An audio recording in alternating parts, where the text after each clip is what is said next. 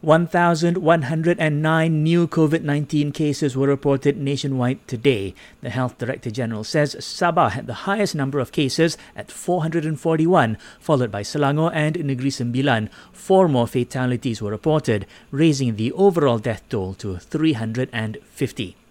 The government has signed a preliminary deal to secure COVID-19 vaccines from US pharmaceutical giant Pfizer when it becomes available.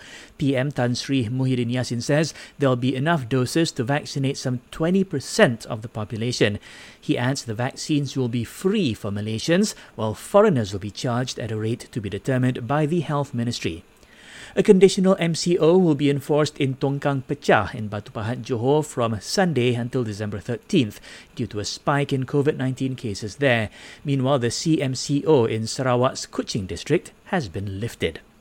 Also, police arrested some 300 people yesterday for not following COVID-19 SOPs.